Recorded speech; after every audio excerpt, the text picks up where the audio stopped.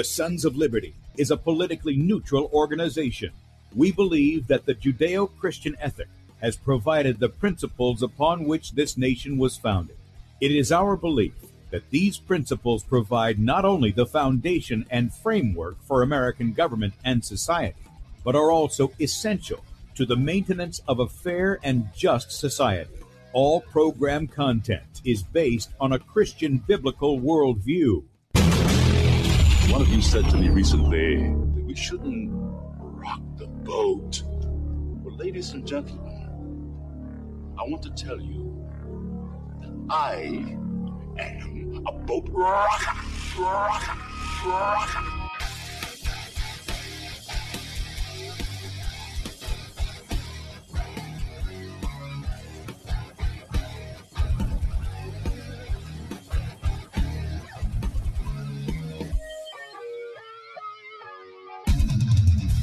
I will not wear the mask. I will not wear the mask. I will not wear the mask. I will not wear the mask. I will not wear a mask. I will not get the vaccine. I will not get the vaccine. And I will not get the vaccine. I will resist evil.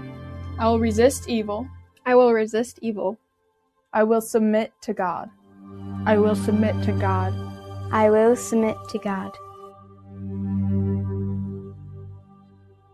In the Lord I will praise his word. In God I have put my trust, and I will not be afraid. Hear my prayer, O Lord, and let my cry come to you. Do not hide your face from me in the day. For the Lord is the great God, and the great King above all. Rise up, O judge of the earth, render punishment to the proud. Lord, how long will the wicked, how long will the wicked triumph? Righteousness and justice are the foundation of his I hate the work of those who fall away. With my mouth I will make known your faithfulness to all generations. For I have said, mercy shall be built up forever. Your faithfulness you shall establish. On an instrument of 10 strings, on the lute and on the harp, with harmonious sound. For you, O Lord, have made me glad through your works. I will triumph in the works of your hands. Are on high forevermore. For behold, your enemies shall perish. All the workers of iniquity shall be scattered. I will defy tyrants. I will defy tyrants. I will defy tyrants. I will defy tyrants. I will defy time. And good day, America. Welcome, Christians, conservatives, constitutionalists, liberals, libertarians, communists, Islamists, LGBTQ, RSTV, WXYZ people, all the boat rockers in the house, and anybody else I may have missed to the Sons of Liberty radio show here on Red State Talk Radio, where we use the Bible and the Constitution not to see who's on the right or the left, but who is on the straight and narrow. I'm your host, Tim Brown, coming to you live from the U.S.-occupied state of South Carolina, the editor at sonsoflibertymedia.com, and for our Muslim friends, I'm the infidel that Allah warns you about. I hold to the book, the Bible, as the authoritative word of God. Glad that you guys have joined us this morning. If you'd like to check us out online, please do so. sonsoflibertyradio.com and also sonsoflibertymedia.com. In fact, if you're listening by way of Red State Talk Radio and you want to watch the video portion of the radio show, that's right, you can see the face that's made for radio. Head over to sonsoflibertymedia.com and you'll see two videos at the top of the page. The one on the left side of the page is Bradley's show from yesterday. So if you missed that and you'd like to catch that, you can do so up until 3 p.m. Eastern, 2 p.m. Central, sonsoflibertymedia.com. And then at that time, he will be live in that little area right there. So don't miss that. And then on the right side of the page is where we are.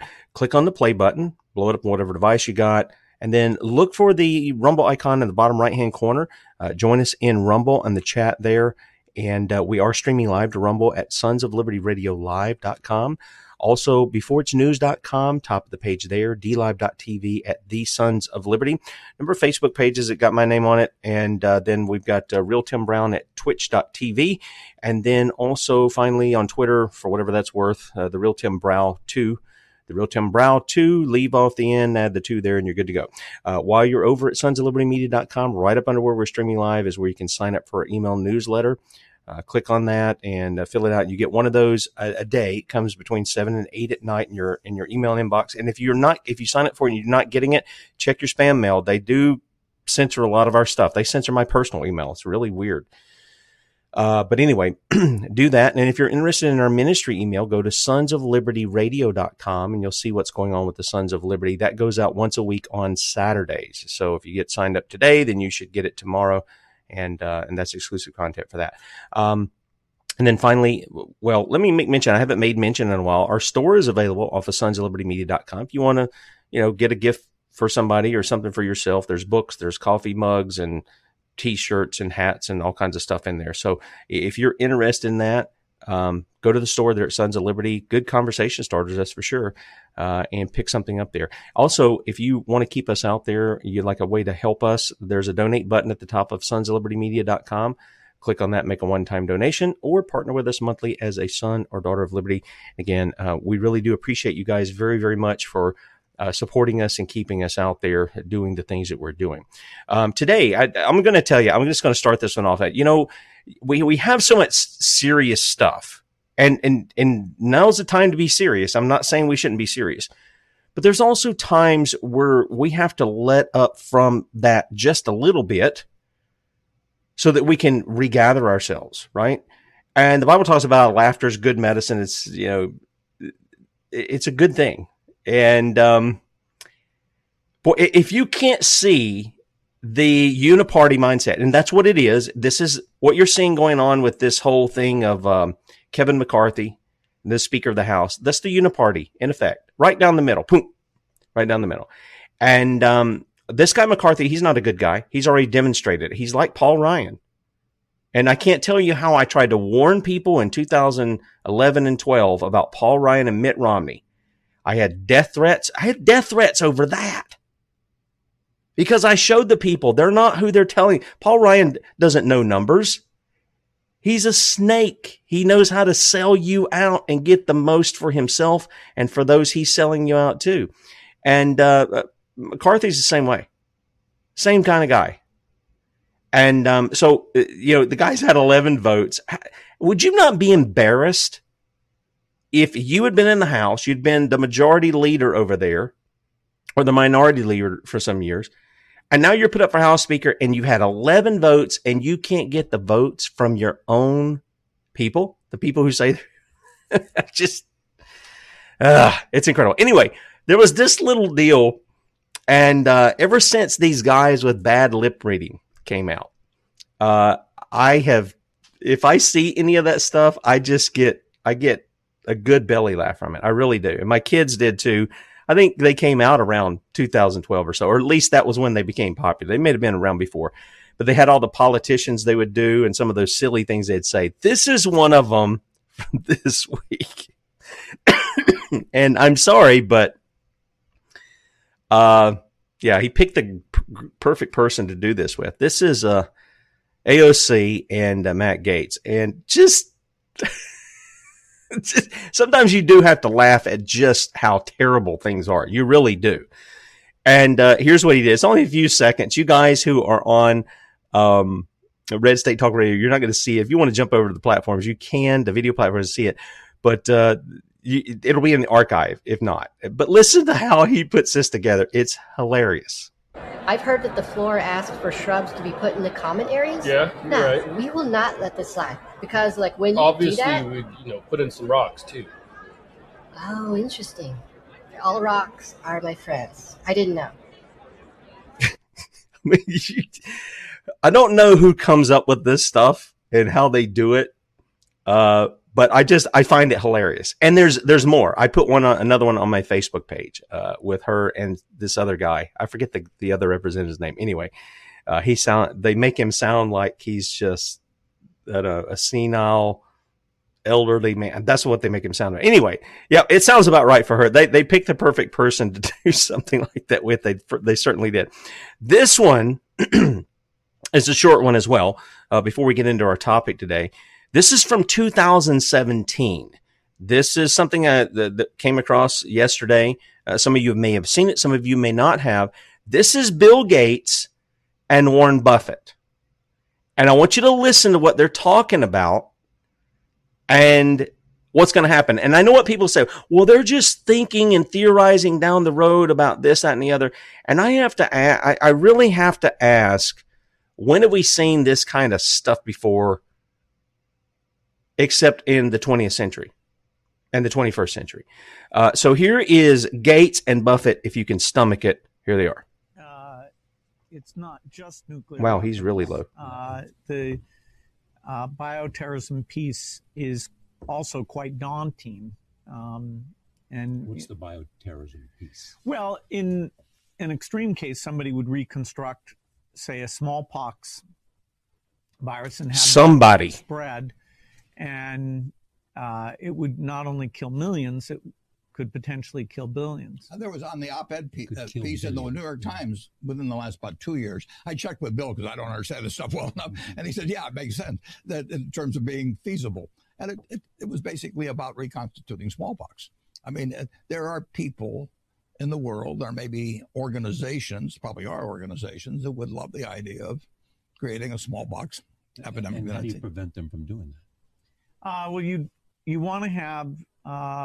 you want to get the patent on it so you can do it. Catch it as soon as you can.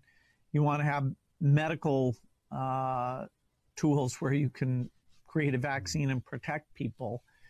Science is working on the defense part of this. At the same time, it's making the offense slightly easier. So if we're vigilant, there's a lot of steps we can take to make the risk lower, just like minimizing access to fissile materials meaningfully reduces the chance of a nuclear weapon.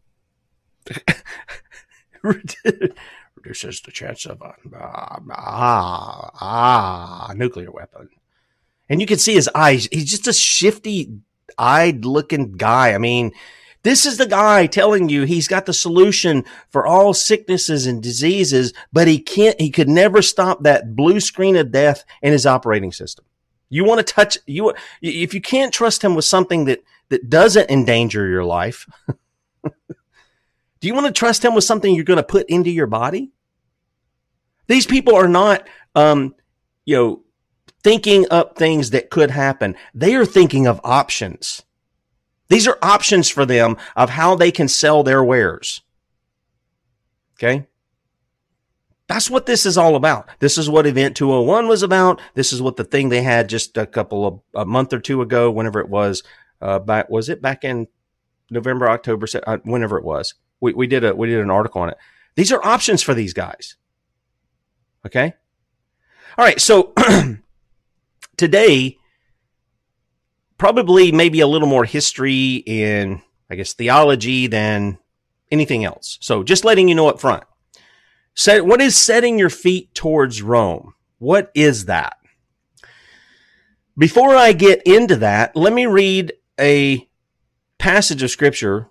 It's somewhat lengthy, but I want to read this to kind of set things up, because I know there are people who say, oh, this is the word of, you're going to reference the word of man. Yeah, I'm going to reference the word of man, which men sought to base upon the scriptures. Okay. So I want you to understand some of the things about it. Some of them are what men wrote. There's no question about that, but they wrote it based upon the scriptures. Okay. This is from Ephesians chapter 4. And here's what we read. This is the entire context. I want you to get the context of what's going on here.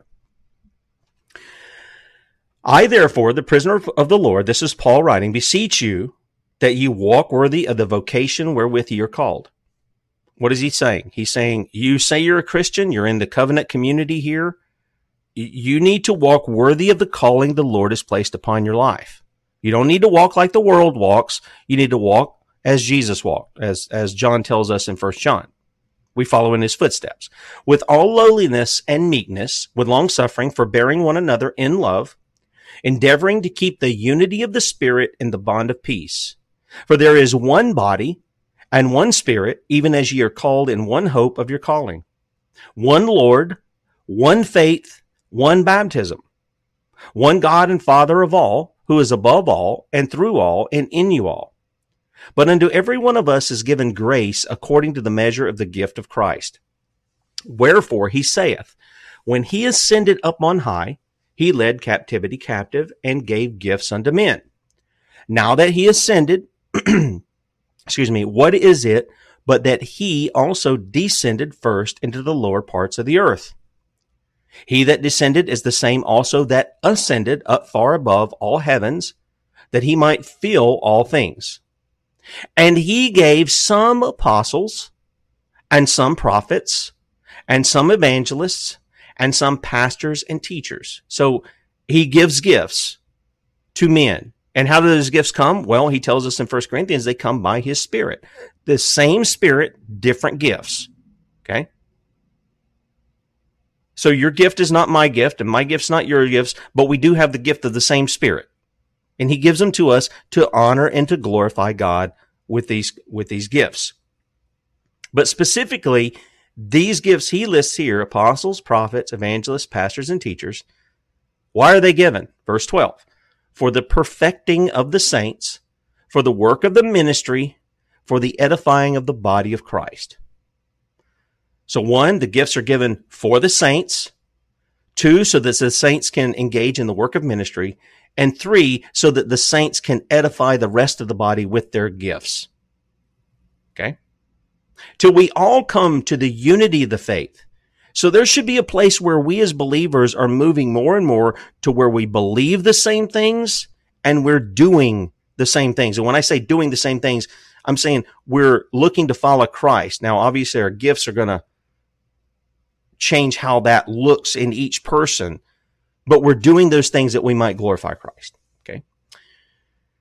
And of the knowledge of the Son of God unto a perfect man, unto the measure of the stature of the fullness of Christ. So we are being conformed to the image of Christ. So if you're not being conformed to the image of Christ, if you're not becoming more like Christ every day, then you may want to examine yourself to see if you're in the faith.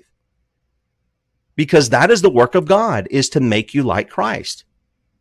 That is his work, not ours. That is his work. Now, do we work it out ourselves? Yeah. Do we will and want to do those things? Yep. Philippians tells us, but that God is the one working in us both to will, that's the want to, the desire, and to do his good pleasure. So we can give glory to God even for what we desire and even for what we do if it's according to his will. We can give glory to God for that because he's the one working in it, working in us to do those things.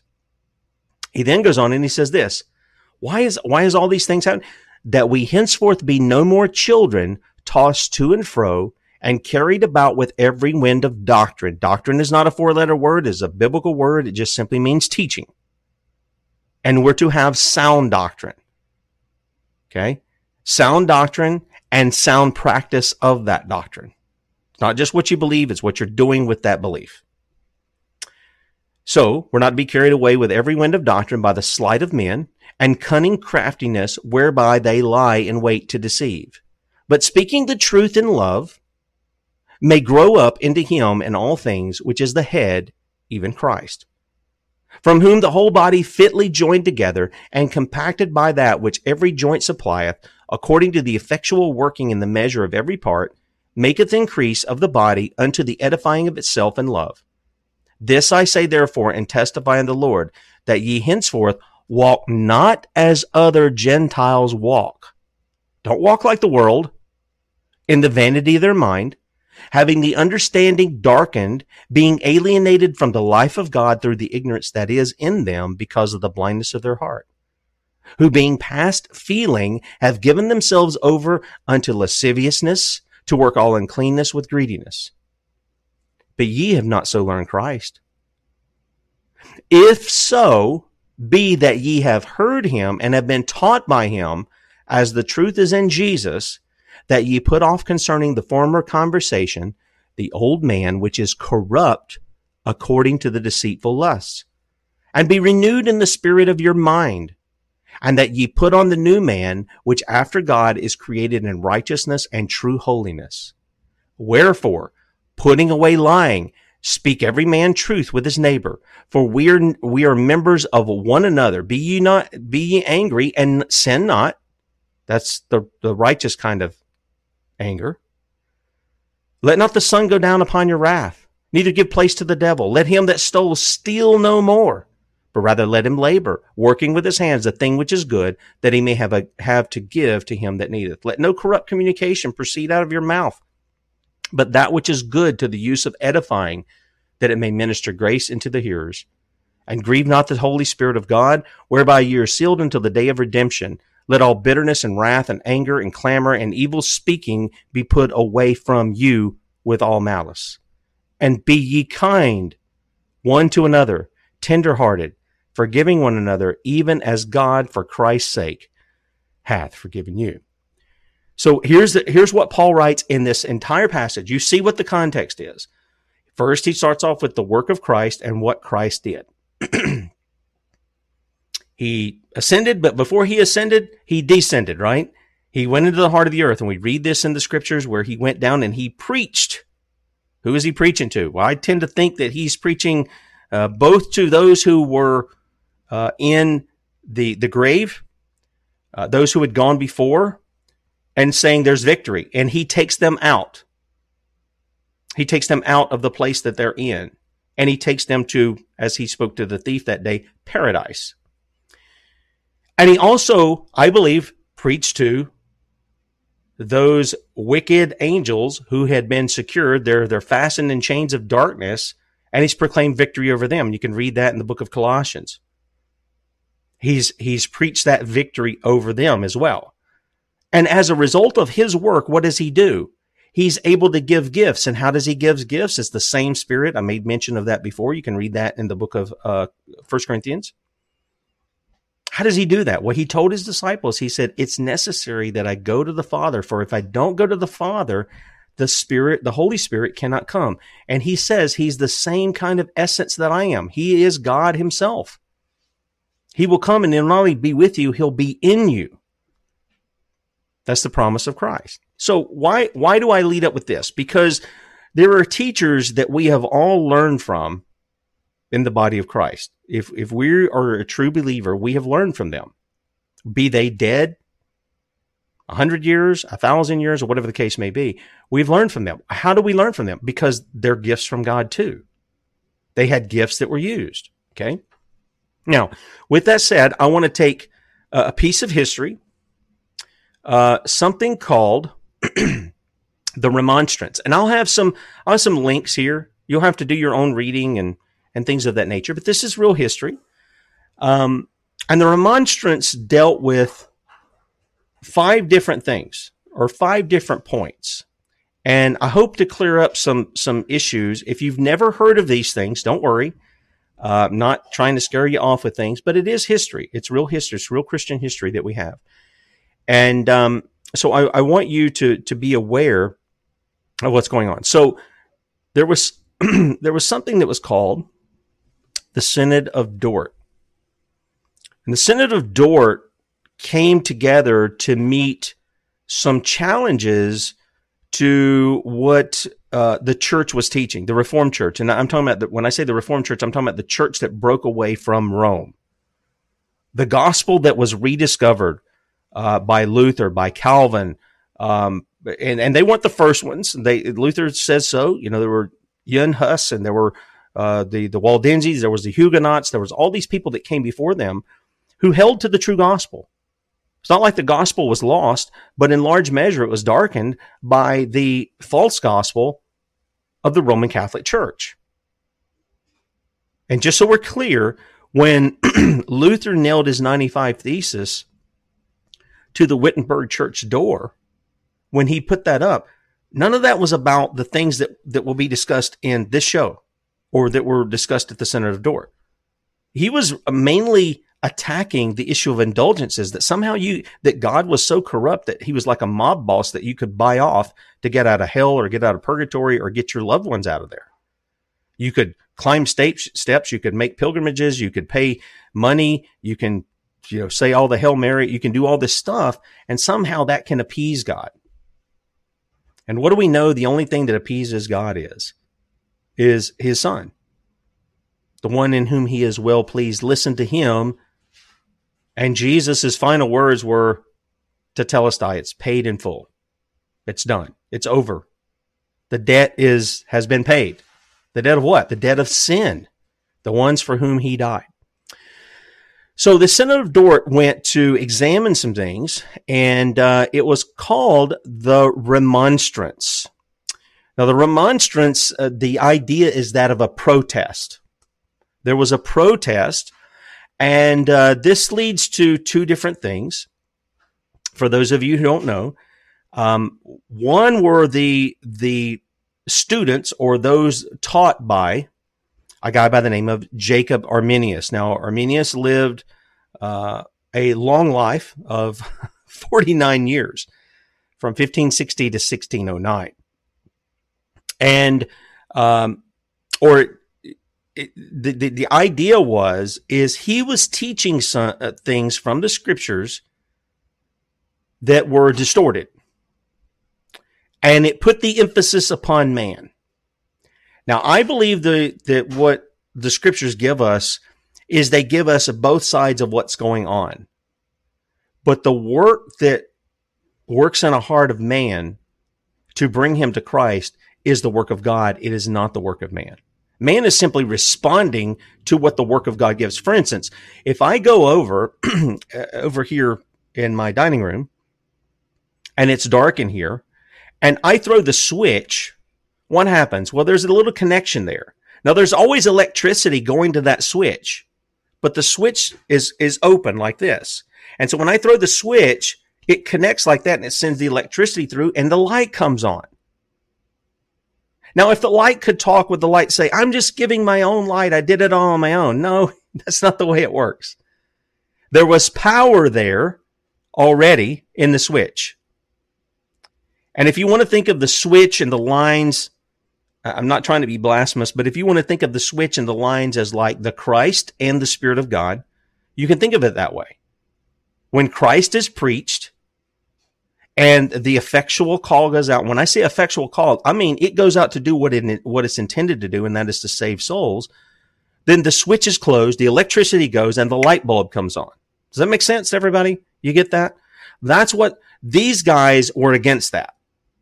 They were saying the light bulb is somehow producing its own light in order to glorify God.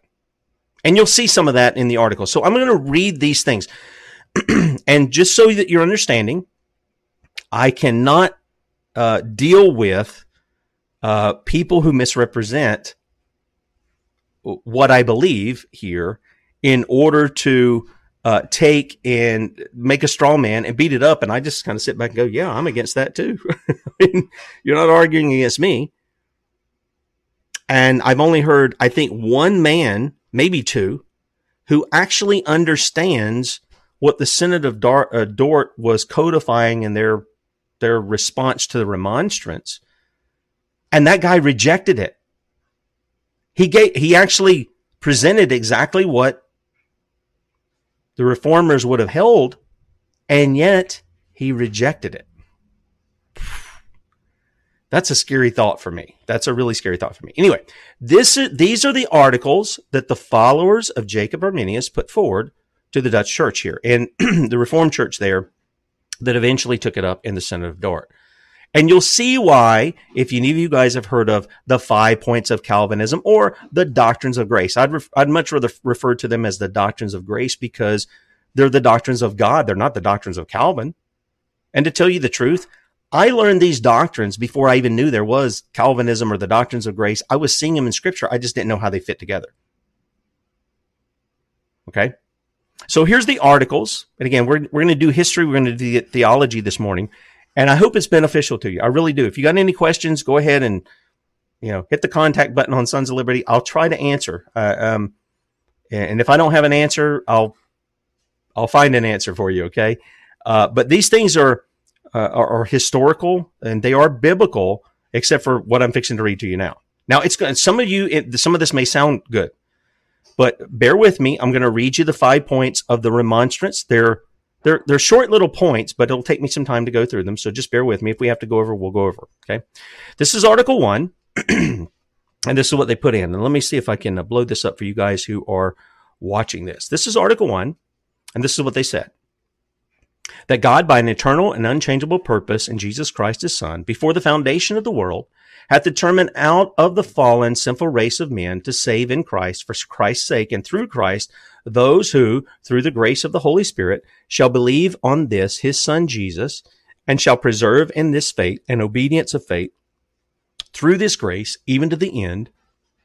And on the other hand, to leave the incorrigible and unbelieving in sin and under wrath, and to condemn them as alienate from Christ, according to the word of the gospel in John 3:36, he that believeth on the Son hath everlasting life, and he that believeth not the Son shall not see life, but the wrath of God abideth on him, and according to other passages of Scripture also.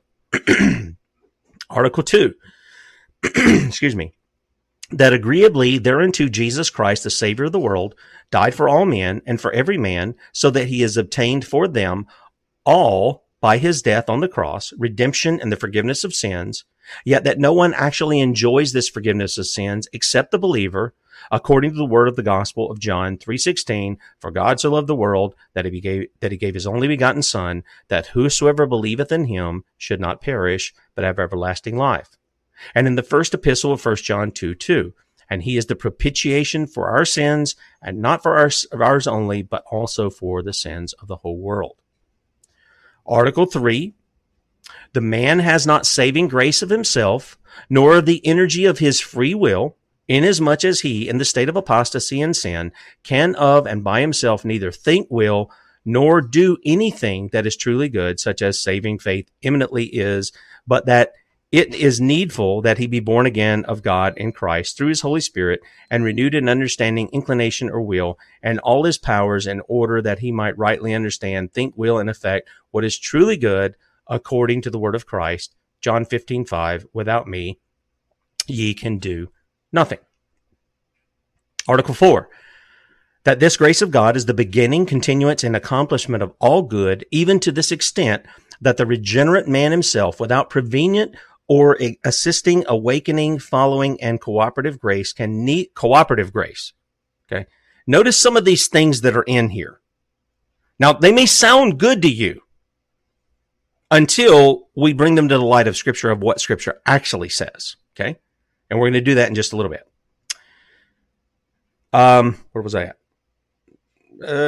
Convenient grace, wasn't it? Cooperative grace. Can neither think, nor will, nor do good, nor withstand any temptations to evil, so that all good deeds or movements that can be conceived must be ascribed to the grace of God in Christ, but respects the motive of the operation of this grace, it is not irresistible. It is not irresistible. The grace of God is not irresistible, inasmuch as it is written concerning many that they have resisted the Holy Ghost. There's different things there. We're going to touch on a little bit of that in a bit. Acts chapter 7 and elsewhere in many places. Article 5, this is the final one of the remonstrance, that those who are incorporated into Christ by true faith and have thereby become partakers of his life-giving spirit have thereby full power to strive against Satan, sin, and the world, and their own flesh, and to win the victory, it being well understood that it is ever through the assisting grace of the Holy Ghost, and that Jesus Christ assists them through his Spirit in all temptations, extends to them his hand, and if only they are ready for the conflict and desire his help, are not inactive, keeps them from falling, so that they, by no craft or power of Satan, can be misled nor plucked out of Christ's hand, according to the word of God. John 10:28, neither shall any man pluck them out of my hand. But whether they are capable through negligence of forsaking again the first beginning of their life in Christ, of again returning to their present evil world, of turning away from the holy doctrine which was delivered them, of losing a good conscience, of becoming devoid of grace, that must be more particularly determined out of the Holy Scripture before we ourselves can teach it with the full persuasion of our mind. So what the remonstrance basically was saying is this.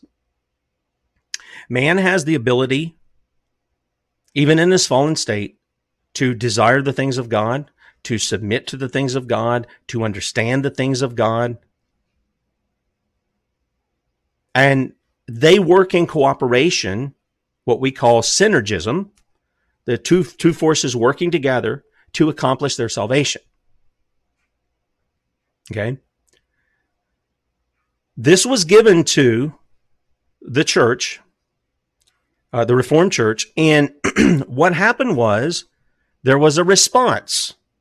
Now, understand something. There is Martin Luther. You guys have heard me make mention. I didn't pull up the book or whatever, but Martin Luther's book, Bondage of the Will. Now, when he wrote this, he sent it to John Calvin to read. And remember, it was the Reformation that broke the back of the tyranny that Rome had over Europe. It was the true saving gospel that broke the back of the tyranny. Okay?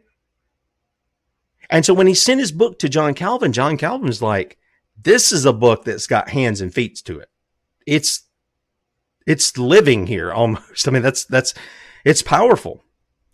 And one of the things that Luther argued about the doctrine of justification by faith alone and the will of man in that was, he said, it is, quote, the main hinge on which religion turns. And he's talking about the true saving faith. This issue is the hinge on which everything else turns. If you miss this, you miss what's really going on. Okay? And like, look, if you go out to a nice restaurant, I haven't been to a lot of like nice, I think I've been to maybe one that might be considered uppity. And I don't even know that it would be that, but it was over in Charlotte. And maybe you eat a nice meal with your spouse. And the chef comes out and he's walking around and he says, hey, did you enjoy the meal and this, that, and the other? And you say, yeah, it was great. I've never had anything like it. He said, well, let me tell you what I did.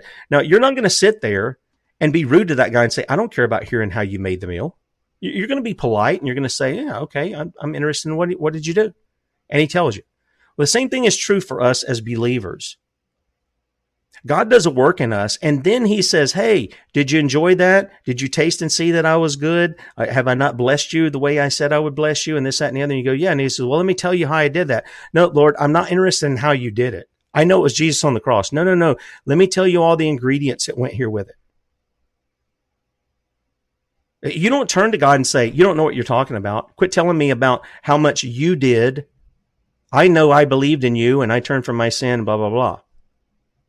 Those people are ones who don't want to read Ephesians chapter 1. They don't want to read Romans chapter 9. They don't want to read John chapter 6. They don't want to read these things where we're told what God is doing behind the scenes to bring us to himself and to make us his people.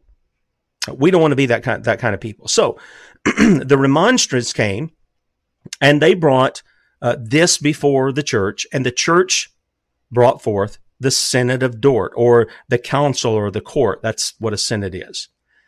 And they were to look at these men who gathered together, were to discuss the scriptures and see, okay, is what they're saying true? Is it not true? This is, by the way, this is going to fall to those who will proclaim once saved, always saved. And let me clarify, because I'm going to point you to where they're taking that from, but they leave everything else off. I believe that once God initiates the new birth in a person, they're saved. There is no plucking them out of his hand. There is no taking them away.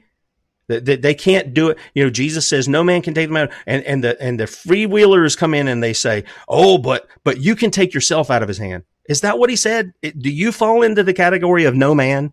Yes, you do.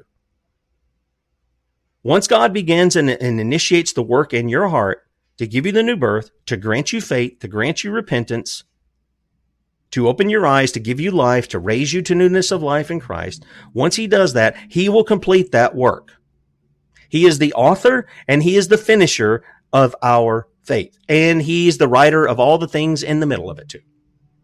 I want to make sure that we're clear on that. However, what many people mean when they mean once saved, always saved is you prayed a prayer, you walked an aisle, you got baptized one time, and for thereafter, you're saved no matter how you conduct your life. That is not true. That is a lie. That is a lie. God is conforming his people to the image of his son, the Lord Jesus. And if you're not on that trajectory of being conformed to the image of Christ, you might want to examine whether or not you came to know the Lord Jesus. Just saying. Just saying. And if you are one who is living in sin as a way of life, because John says that we can't do that. He says we can't conduct ourselves that way. We can't sin. And what he's talking about is an ongoing practice that our life has changed. All things have become new.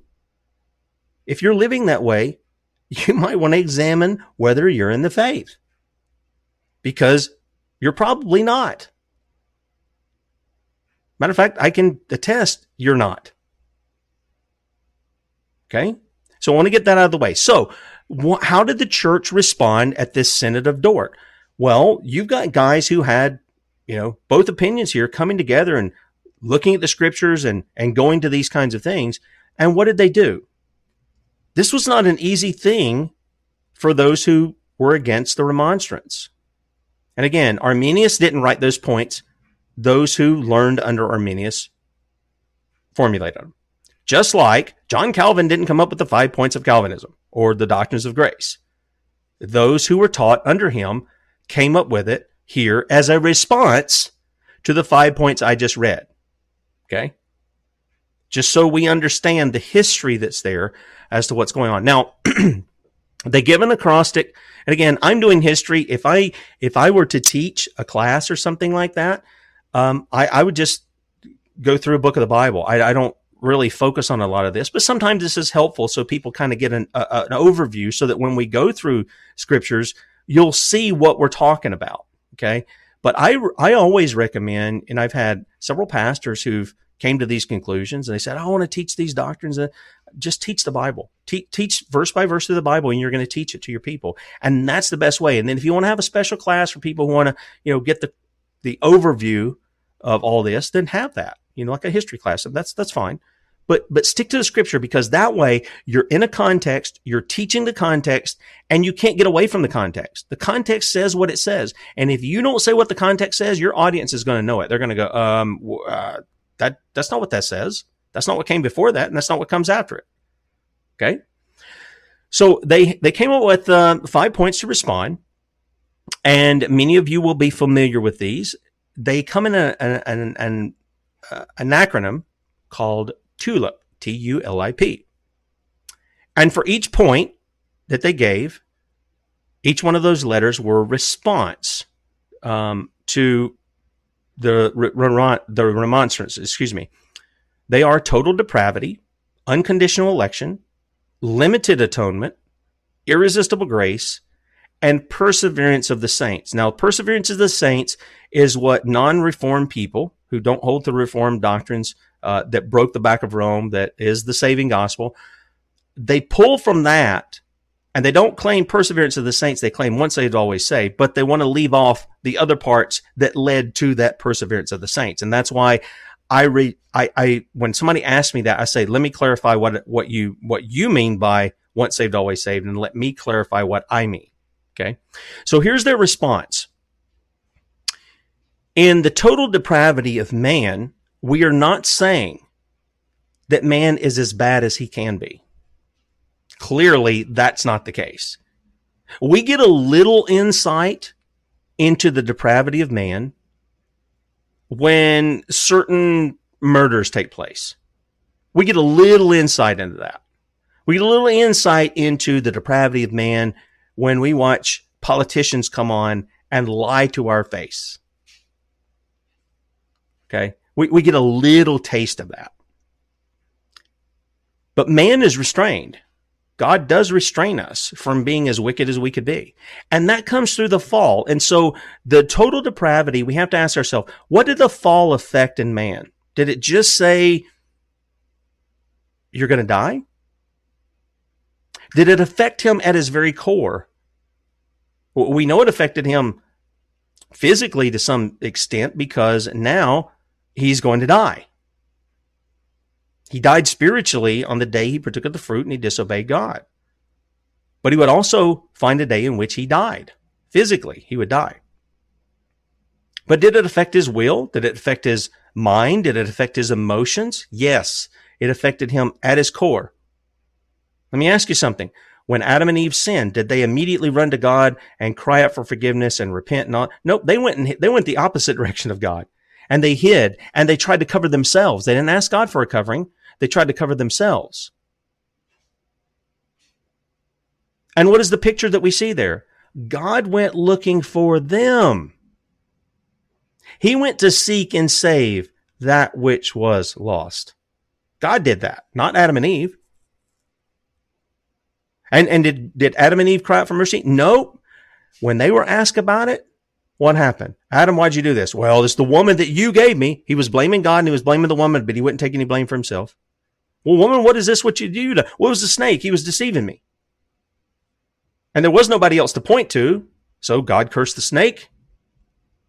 And then the curses of travail and sorrows and childbearing came upon the woman.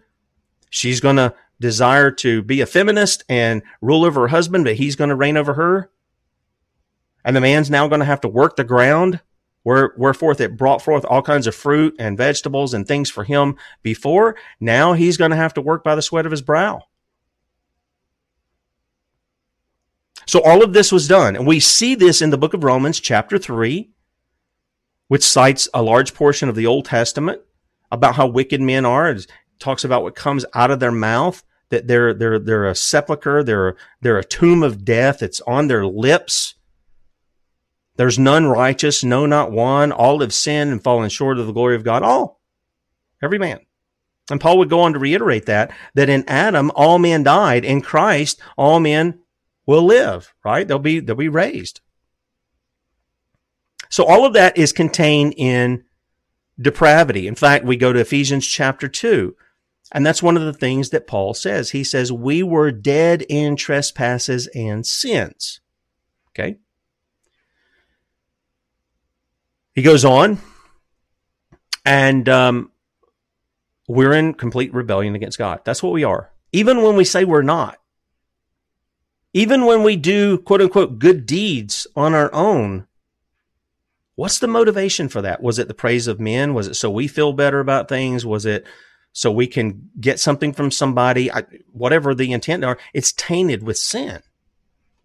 And this is why the Bible says that even our righteousness, our good deeds, are like a filthy garment. They're like the literal issue is they're like a used menstrual garment that a woman uses during her period.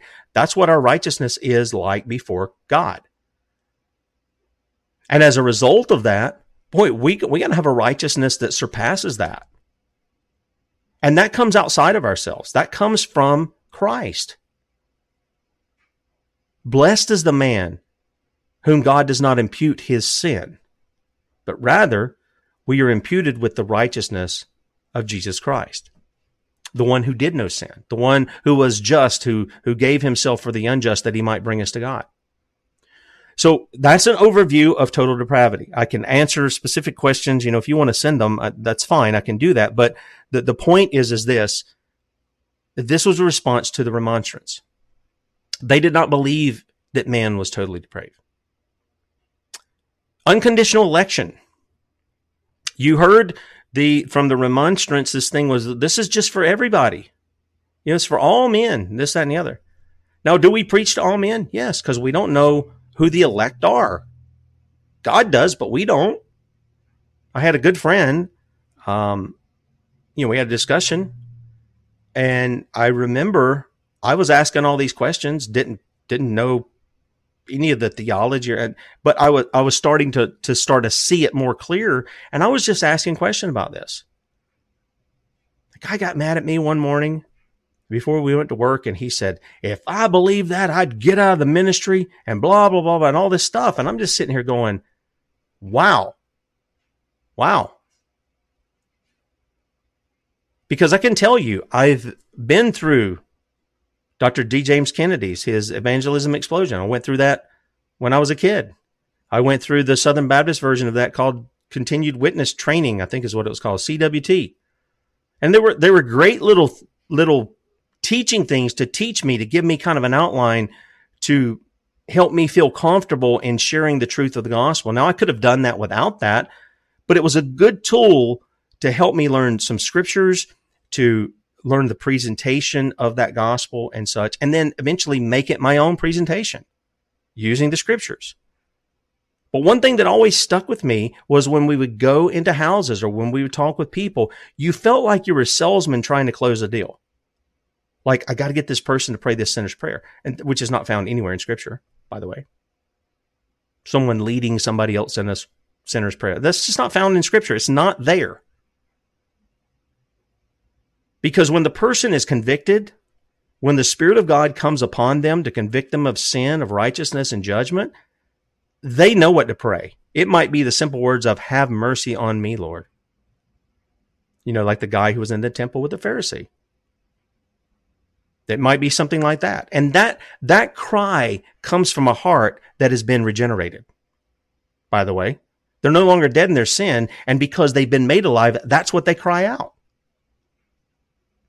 That's what they do. That is the response to the work of God. So the unconditional election, whereas the remonstrance said, oh, this is just open to everybody, anybody, and everybody has the power to come in and they can do all this stuff themselves because they're really not total, they don't have total depravity. And so unconditional election is all throughout Scripture. I mean, it's all throughout it. Listen to the words of Jesus from John. I don't have all this pulled up, but listen to the words of Jesus from John chapter 6, where he says, all that the Father gives me shall come to me. Not might come to me. They might get along. Nope, they shall come to me because the Father gave them to me. And the one who comes to me, that's the one the Father gave me that shall come to me, I will in no wise cast out, but raise him up at the last day. That's Jesus' promise. You're going to argue with Jesus about what he said? And I hear people make some of the most goofy interpretations of that. And the whole context of that is very clear. Very, very clear as to what he's saying. And it's not hard to understand. It's just we don't like the idea that somehow we're not in control of things, especially our own salvation. We don't like that we're not in control. We want to be in control. So Ephesians 1 is a good place to start. You'll see the work of God, that he saves a people unto himself. You'll see Jesus' own words where he speaks to the disciples and he says, I lay down my life for the sheep.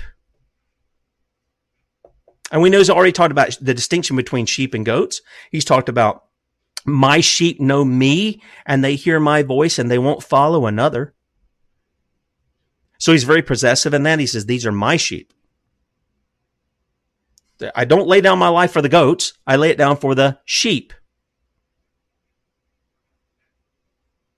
We also go over into Romans chapter 8, where we read the golden chain of redemption. We've been over that on the show, Romans 8, 28 through 30. And we see that there is a chain reaction that happens. And this is the work of God, where he calls, and the ones he calls, he justifies. The one he justifies, he glorifies. That's the work of God. It's not the work of man, it's the work of God.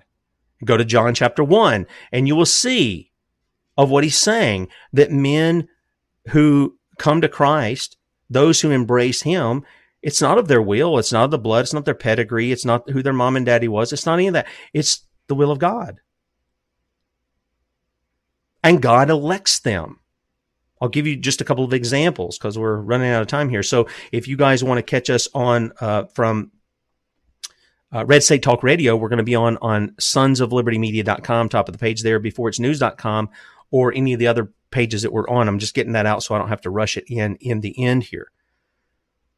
But it's based totally upon the grace of God. Again, maybe we'll do one on the solas. I've been wanting to put that out there too, that came out of the Reformation. It's based upon the grace of God. Sola gratia. Grace alone. Okay? Believers were chosen. If you're a believer in the Lord Jesus, you were chosen before the foundation of the world by God. You were a promise, a gift from the Father to the Son before time began. That's pretty incredible. I'll give you a couple of examples. Isaac and Ishmael. Both were in the covenant that God had given. But only one of them was elect unto promise, and the other wasn't. Isaac was the elect. Jacob and Esau. Both of them were in the covenant. They both received the sign of the covenant. But only one of them was elect. Jacob have I loved, Esau have I hated. I've heard people try to twist all kinds of things of what that says, but it's pretty clear as to what God is saying.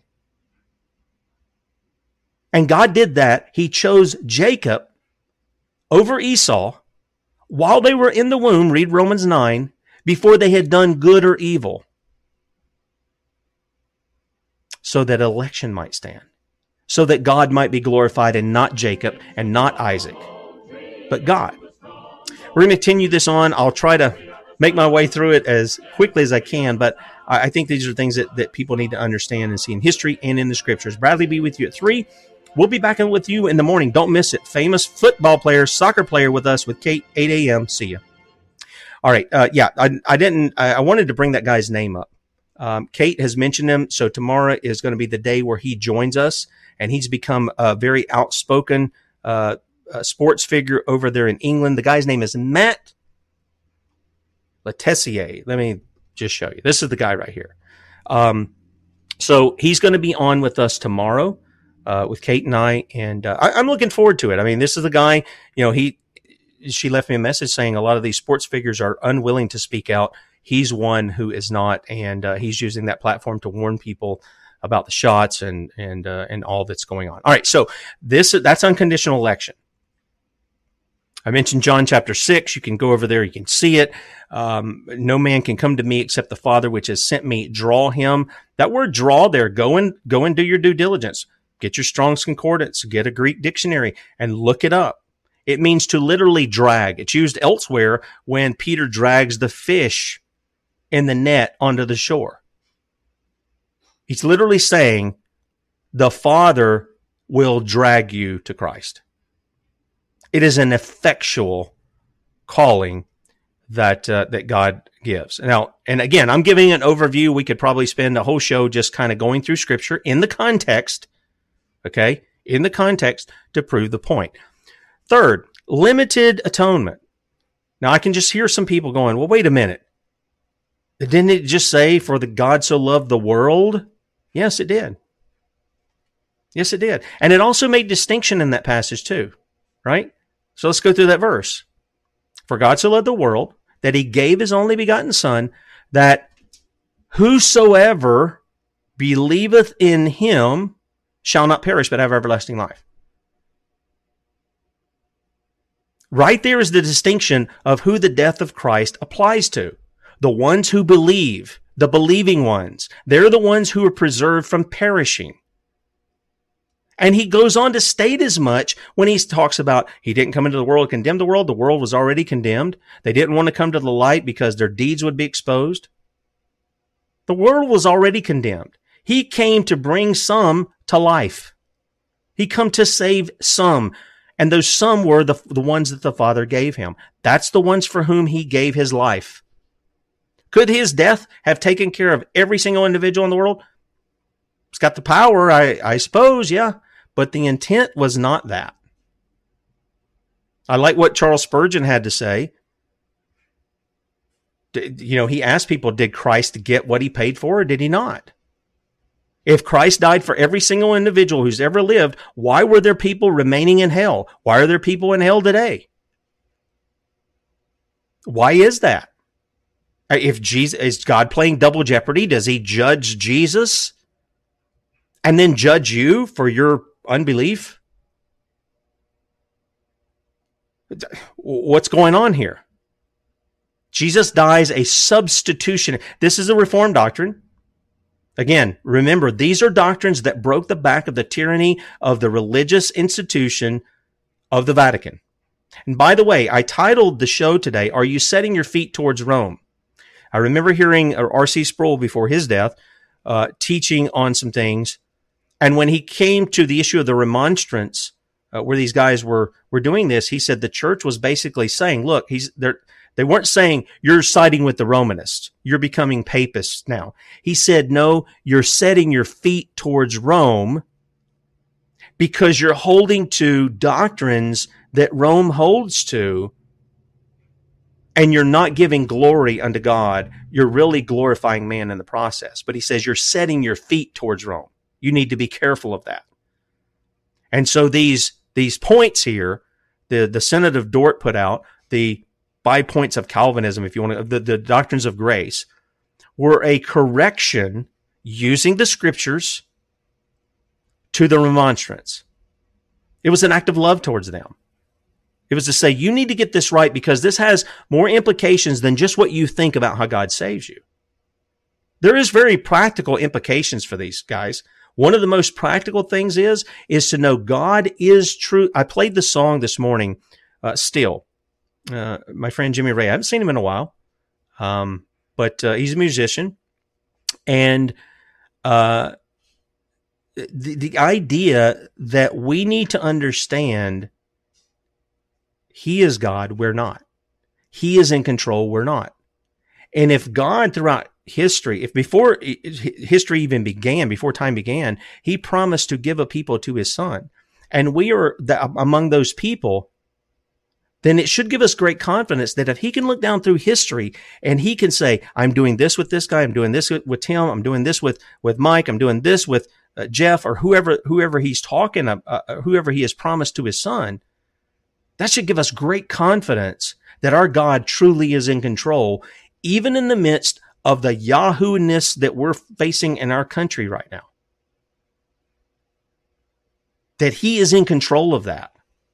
That doesn't mean that we just sit back. That's not what any of this means.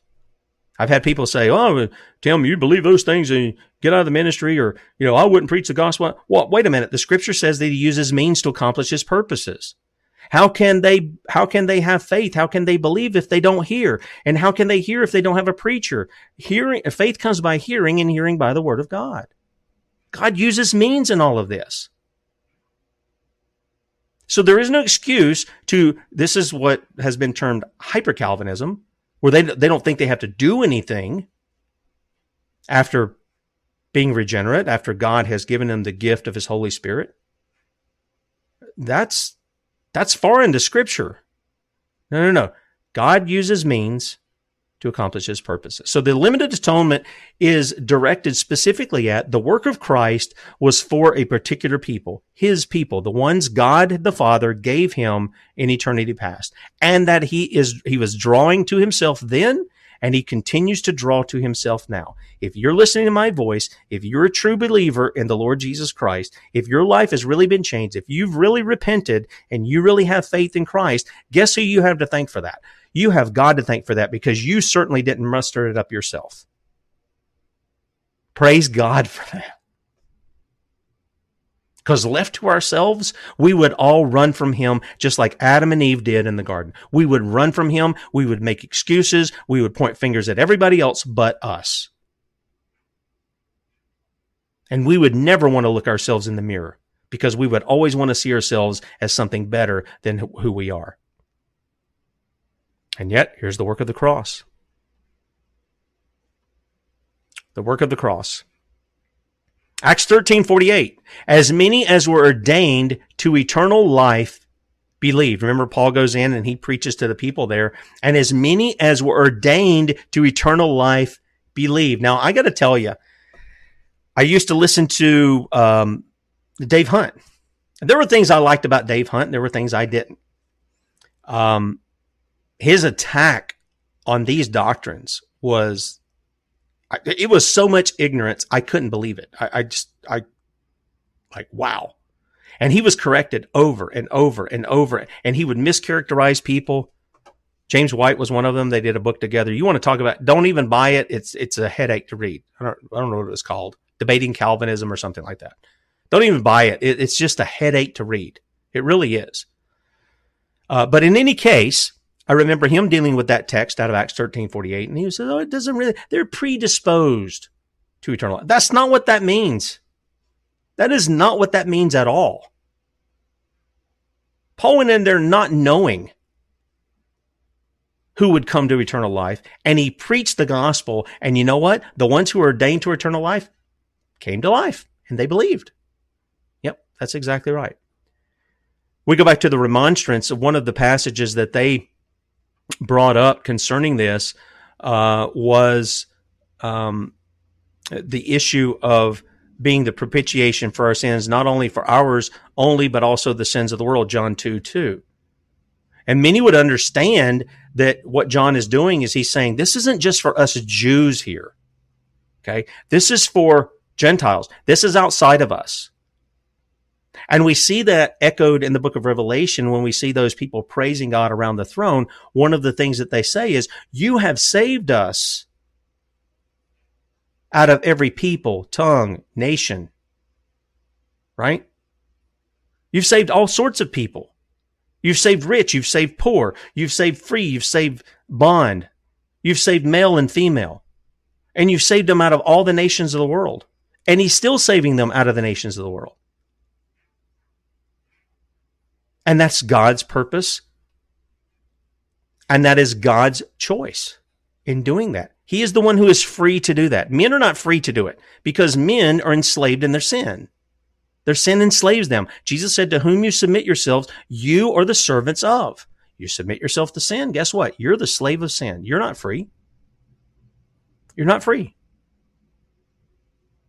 The fourth point that they addressed against the remonstrance was labeled irresistible grace. Oh, Tim, are you telling me that God violates my free will? Let's think of it this way. Before coming to Christ, your free will, and I know what a lot of people mean by that. What they actually mean is, are you telling me that I don't make choices? Nope, never said that. But here's the reality about your free will. Your free will, or your will, is free to do what you have the capacity to do, or the ability to do. And here's the thing. You in and of yourself, with your free will, you're confined to sin. You don't have the ability to come to Christ. You can't even comprehend and submit to the things of God. Paul writes that out in Corinthians, where he talks about the carnal man cannot even know them. He can't submit to them. He can't understand the things of God. Oh, you might can regurgitate certain phrases back and you even get a concept in your head, but you can't submit yourself to it. Only the Spirit of God can cause you to do that. And so we go back to John chapter 6 again. Now, by the way, this was the passage, John chapter 6 was the passage as a new believer. I was told, read the Gospel of John. All my friends were Southern Baptist pastors. And for a large number of them, they don't believe any of this. They reject it. Actually, they reject a straw man of it. They don't reject the truth of it. They reject the straw man of it. But I used to ask all these questions. What is he saying here? He's saying that all the Father gives me will come to me, and he who comes to me, I will in no wise cast out. There's a chain there. It's not broken. It's not the Father will call me, and maybe you'll come to Christ, maybe you won't.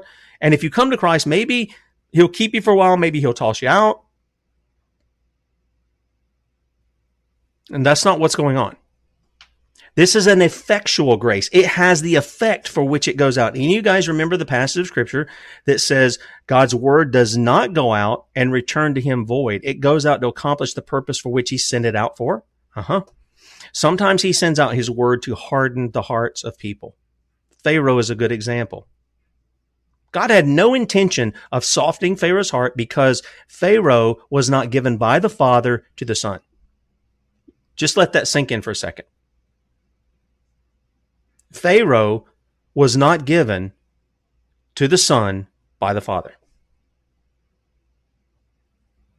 He was raised up, go to Romans chapter 9, he was raised up to show God's wrath.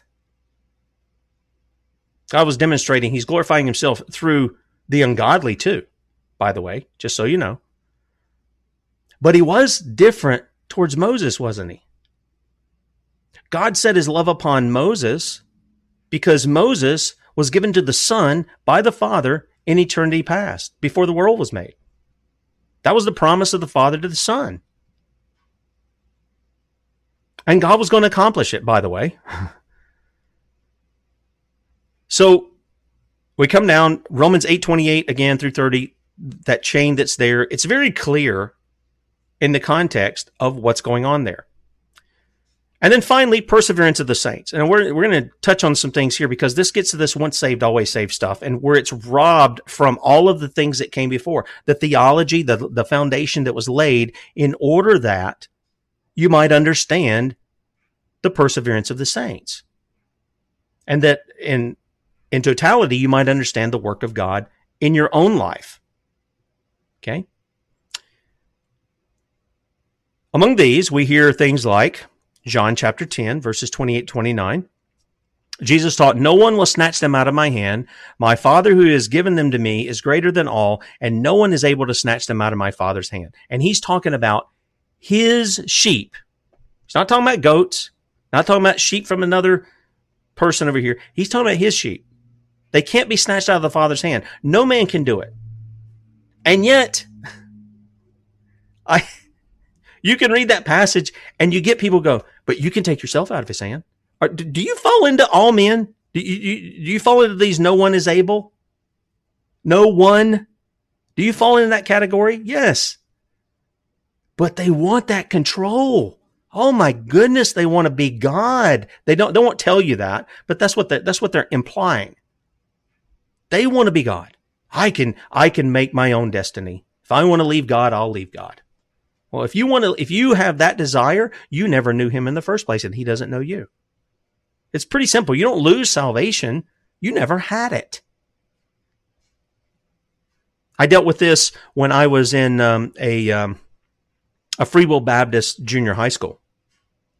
And even as a unbeliever, I always thought some of the things they said were just like, even at the time I could read, and I wasn't very good at a lot of stuff, but I could figure out, you guys are really off base here. The book of Hebrews is one of these passages. Now, understand, Hebrews is written to Hebrews. Okay? It is written to those who are in the New Testament covenant. They're in the New Testament congregation. And all through Hebrews, what is the point of the writer of Hebrews? It is to show the superiority of Christ over everything that has come before. Everything. The priesthood, the temple, the utensils in the temple, the sacrifices, the patriarchs, the prophets. All those things that were types and shadows of the Christ, Christ is superior to all of them. And what is happening is you have these people who've come to the church, and they're being tempted to go back to that old covenant system, which he says it's about to pass away so that the new will be established. And he warns them. There's at least 4 warnings. I'm going to give you a couple of them here this morning. There's at least 4 warnings about the apostasy that would lead them back into that old covenant. Okay? And we're going to touch on these just a little bit. If you read the entire argument of the book of Hebrews, that's what he's arguing. And he's warning them, don't go back there, because as we'll see over here in Hebrews chapter 10, he says, if you go back there, there's no sacrifice for sin. By the way, the Bible tells us that God, when David is praying, one of the things he says is, if you desired sacrifice, I'd offer them, but that's not what you're after. You're not after sacrifices, animals, goats, and bulls. I mean, even the writer of Hebrews says that. The blood of bulls and goats don't take away sin. So if you're going to go back to bulls and goats and temple sacrifices, which blows my mind, the dispensational crowd today here in America wanting to see another temple raised up, wanting to see all the sacrifices and all that stuff, and you're just like, that is an abomination. That is the synagogue of Satan spoken of in the scripture. That is not something godly. That is not something we should be looking forward to. That is not something we should be helping them to achieve. We should be turning them from that. Those things do not remove sin. Only the blood of Christ cleanses us from all sin. 1 John. Only the blood of Christ. So if you're in the new covenant community and you're a Hebrew and your mom and dad's putting a lot of pressure on you and your family's putting pressure on you, or you can't get a job or you can't open a business or whatever because now you're identifying with Christ, and you say, it's better if I go back over here and I just go back to this stuff and live this way. You have no sacrifice for sin. And I can apply that to a lot of different things. If you want to go to Rome, guess what? There is no sacrifice for sin. They are constantly re-sacrificing Christ, or that's what they think they're doing in the Mass. They're constantly redoing that. How many times did Christ lay down his life? The book of Hebrews, he says he died once for sin, the just for the unjust, that he might bring us to Christ. And when he was done, what did he do? He sat down at the right hand of the Father. You know what was not in the temple? Seats. Seats, the mercy seat was there where God would come in, but for the priest, no seat. Why? Their work was never done. Never, ever, never, ever, never done. Jesus did it one time and sat down. It was complete. It was finished. It was done. And by the way, for people who want to say, well, our religions are the same, you tell me one where the God of that religion humbled himself, became a man, lived a perfect life under the law, and then gave up his life for his people in order that he might redeem them back unto God. Tell me one of them. Not one of them do it. Not one of them do it. Not one of them where grace is bestowed upon the people because of one who died in their place for their lawlessness, for their breaking of the law. Not one of them. But here we are. We have Hebrews chapter 6, and this was one that came up constantly. And I would shake my head. And then there's the passage in 2 Peter 2, which is talking about false teachers. And they try to use that. Now, I didn't know it was talking about that at the time, but it was just a little weird to me how they were coming across with these things, because to me, they were exalting man. Then that's exactly what they're doing. I want to exalt the God who saved me, because I know what I was as a man. I know even now what I am as a man. And the things that God requires of me, I could never produce those fruits in myself. I couldn't. Maybe on the outside, I can put on a smiley face and try to do some things, but I couldn't produce them. Here's what Hebrews chapter 6 says. And remember, Hebrews is an argument of the superiority of Christ over all the old covenant things, all the things in the Old Testament. Therefore, leaving the principles of the doctrines of Christ, let us go on into perfection, not laying again the foundation of repentance from dead works and of faith toward God, of the doctrine of baptisms, of the laying on of hands, and of resurrection of the dead, and of eternal judgment. And this will do if God permit. So he's saying, these things are like basic stuff. Let's not stay stuck on this. Let's move on. That's what he's saying, the writer here. For it is impossible for those who were once enlightened and have tasted of the heavenly gift and were made partakers of the Holy Ghost and have tasted the good word of God and powers of the world to come, if they shall fall away, to renew them again unto repentance, seeing they crucify to themselves the Son of God afresh and put him to an open shame. Stop and think about that for just a second. It is impossible for those who were once enlightened. It doesn't say made regenerate. It doesn't say any of that kind of stuff. It says they were enlightened. They got the truth given to them. They have tasted of the heavenly gift. They have seen the work of the Holy Spirit in the midst of the people. This is what Paul's talking about in Corinthians when he talks about, he says, you guys need to take care of what you're doing over there. You're doing a lot of selfish things. Yeah, you got some spiritual gifts, but you're doing selfish things. And people come in and they're not edified. They look at you like you're crazy. But in this instance, he's saying, you've seen the work of God. You've seen the healings. You've seen, you've heard the tongues. You've seen the miracles. You've heard the word of God. You've seen lives transformed. But their life remains untransformed. It's happening all around them, but they don't have it. They've heard the good word of God. They've experienced the powers of the world to come, but they don't have it. He says, instead of persevering, they fall away. And when they fall away, they're apostatizing. That's what we call that. They're falling away.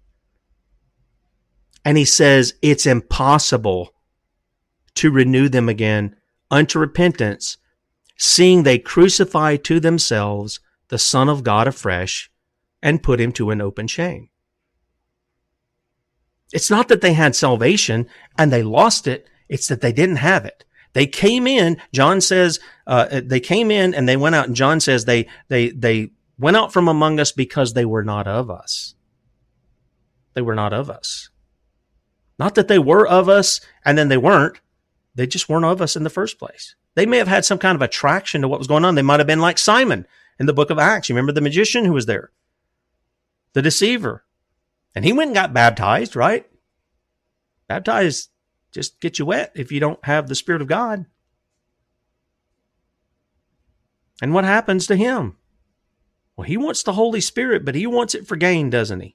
He wants it to continue to deceive the people and get his own gain from it. And Peter says, your money and your money perish with you. That's what Peter told him. And instead of Simon repenting himself and crying out for forgiveness from God, he says, will you pray for me? Hello? You pray. You cry out for mercy if you're really convicted, but he didn't do that. Nope. Peter pronounced a curse on it. Again, throughout Hebrews, there's several of these things here.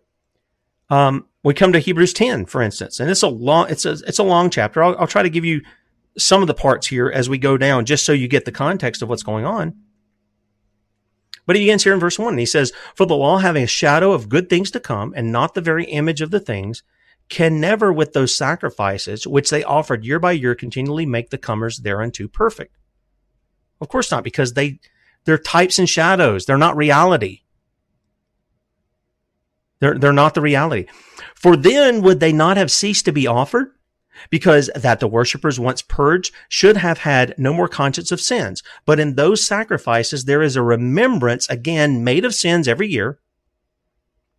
For it is not possible that the blood of bulls and of goats should take away sins." Now, for those people who think that this issue, it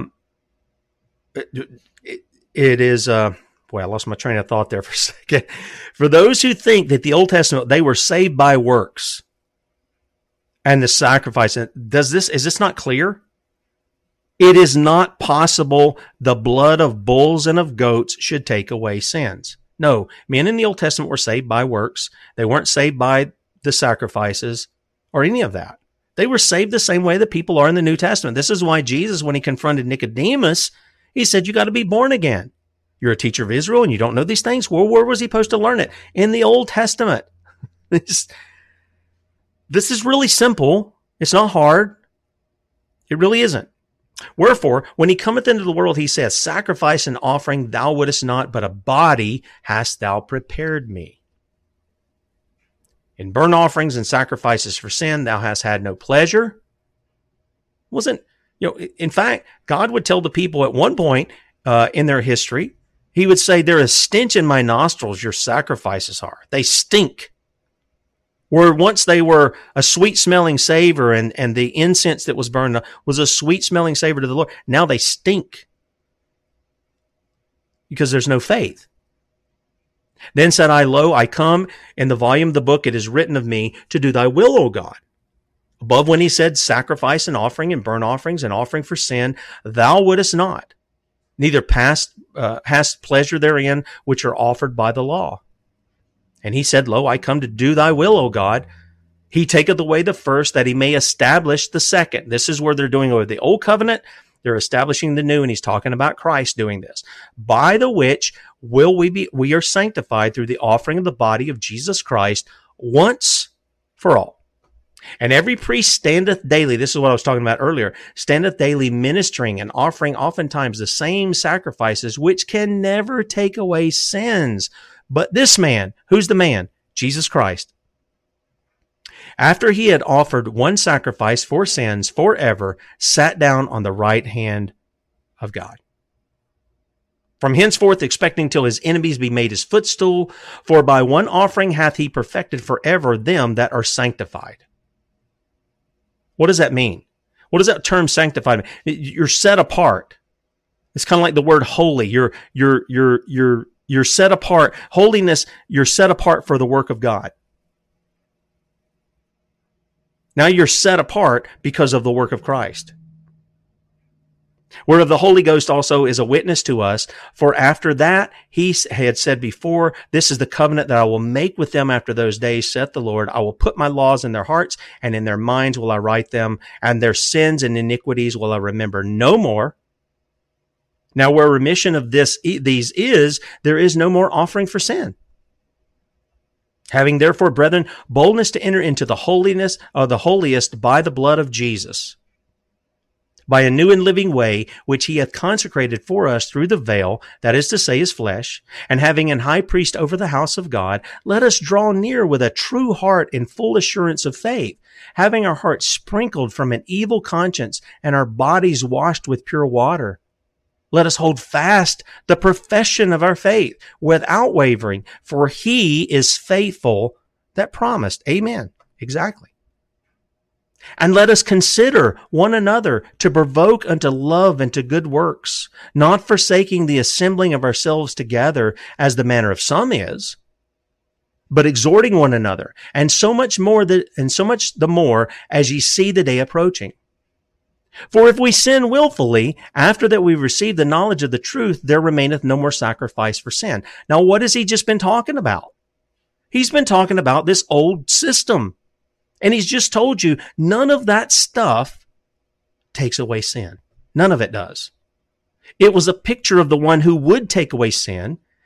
And I believe that the sin he's talking about here is the same one he's warned about. And Hebrews 6 was just one example. There's a couple others in the book of Hebrews where he warns it.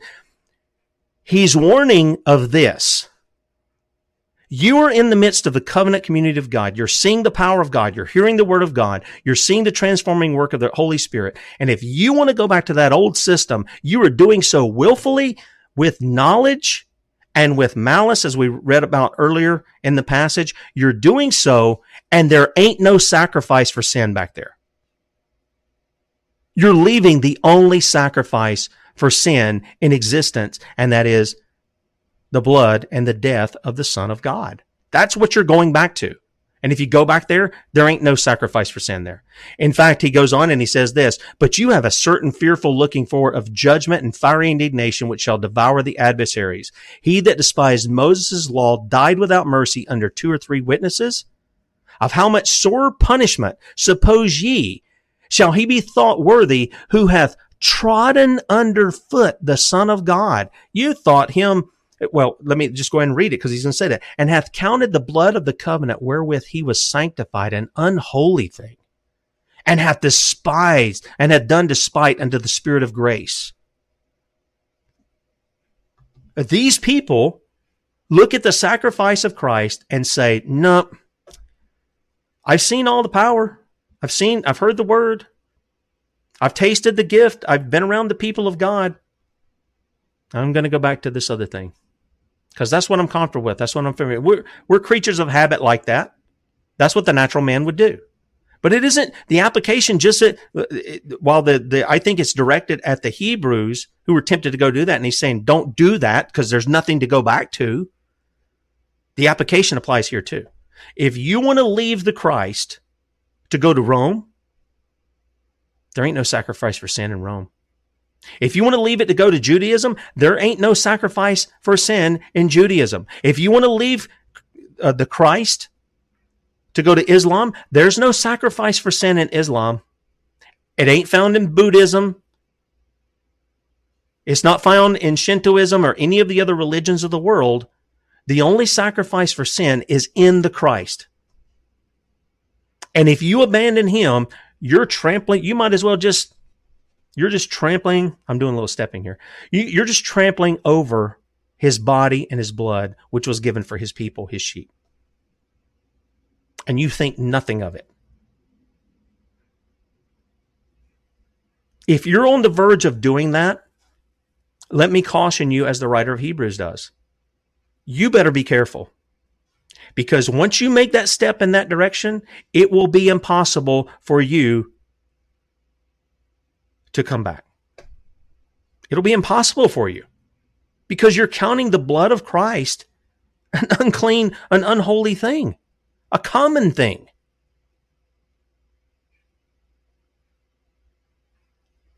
This is pretty serious stuff. And so when he warns about this, again, this goes to perseverance of the saints, this last point that we have. Jesus spoke about that. The one who perseveres to the end shall be saved. I don't care how bad things get. We cannot give in to the flesh and abandon the Christ and still say we are his. We have to endure. We have to persevere. And do you know how I can say that we have to do that? It's because the Spirit of God who is living in us. You know, Paul said, I'm dead. It's no longer I live. It's Christ who lives in me. So those who persevere, it's not because they're some great people. Somehow they figured it all out or whatever. Doesn't even mean that they have to have, thank God he doesn't save us according to all of our theological points, but he saves us according to his mercy. But it's because of the Spirit of God. See, all of this, all of salvation is to glorify God. It's not to glorify you. It isn't to give you your best life yet or any of this stuff, even though I do believe we get abundant life in Christ. Don't get me wrong. I do. But sometimes that comes in a different form than the way the world looks at it. It may not come in a multi-million-dollar house like Joel Osteen has with a $10 million smile or whatever the case may be. Sometimes it's going to come through persecution. And we come to know the Christ by sharing in his sufferings. That's what Paul says. We make up that in the sufferings in our body. The fellowship, to know the fellowship of his sufferings. How many believers want to know that? Nobody likes to suffer. Nobody likes hardship. But we can grow to love God and to love Christ in the midst of those things, can't we? Yep, he teaches us those kinds of things when we deny ourselves. When we deny ourselves. And we take up the cross and we follow him. So what happened at the end of this Synod of Dort? At the end of the Synod of Dort, what they came to the conclusion was, and listen, many of these Arminians were their friends, their brothers, aunts, uncles, dads, all this kind of stuff. They came to the conclusion that they were teaching heresies, and they separated themselves from them. Now, I'm sure they probably tried to call some of these guys to be corrected, okay? But they had to separate themselves from them because they had another gospel. Tim, that didn't sound like another gospel. That's because maybe you don't know the true gospel. The true gospel is about God the Father and God the Son having a compact, a covenant between themselves by which the Son would go and give his life on behalf of his people. The Father would draw them to the Son. He would give them of his Spirit. He would separate them unto himself. He would glorify him through himself. And throughout all eternity, those people would be trophies of his grace on display for all to see for all eternity. Again, we're beneficiaries of the work of Christ, no doubt about that. But all of the work of Christ, though it's on us, is for the glory of God. It's all about God. It's about glorifying him. I hope that you're seeking to do that today. I really do. And if you're on the verge of leaving the Christ and running after the promises of men and the institutions of men and things, that you'll think hard before you do so, because once you take that step, there ain't no sacrifice for sin anywhere else but in the Lord Jesus Christ. That's it. And if you're at that place, I pray that you repent and that God give you what is truly the new birth, and you know him. You come to experience him and you glorify him wherever you are, in whatever you do. Bradley be with you at 3 p.m. Eastern, 2 p.m. Central today, sonsoflibertymedia.com, and then we'll be back with you in the morning, Lord willing, with Kate Shimrani and Matt Letezier. I believe that's how you pronounce his name. We'll make sure we have that right when we bring him on. 8 a.m. We'll talk to you in the morning, Lord willing. See you.